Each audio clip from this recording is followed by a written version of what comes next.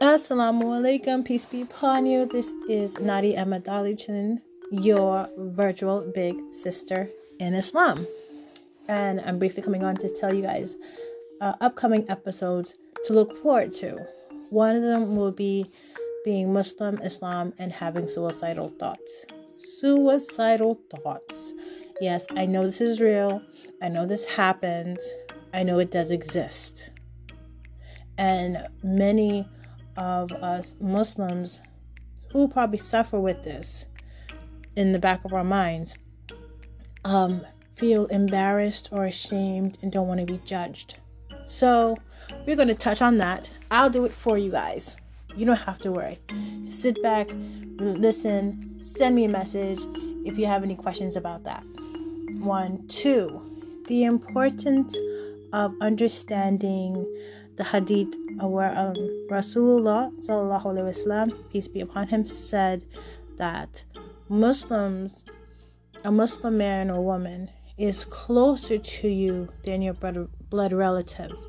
We're going to dive into that a little bit more and explain in more detail, because what I'm learning is that as Muslims, we take the hadith, but it's on the tongue and not in our hearts.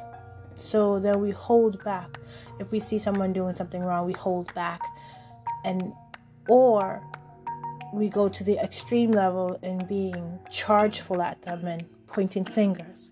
So we have to understand how to have a nice balance in between and let the person know that I'm only sharing this with you because I sincerely love you and see you closer to me than my blood relatives.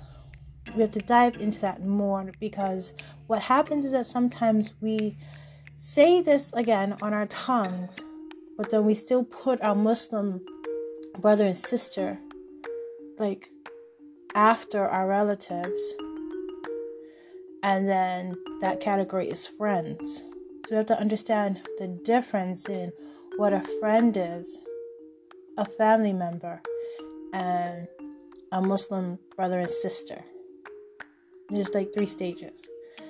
And sometimes, alhamdulillah, some of us are blessed to have a combination where our sister or our brother is our blood. So that's like a combo. That's like a bam, like wow. So inshallah, today we're going to touch on those 2 topics, but different episodes. So stay tuned. Assalamu alaikum, your big sister out.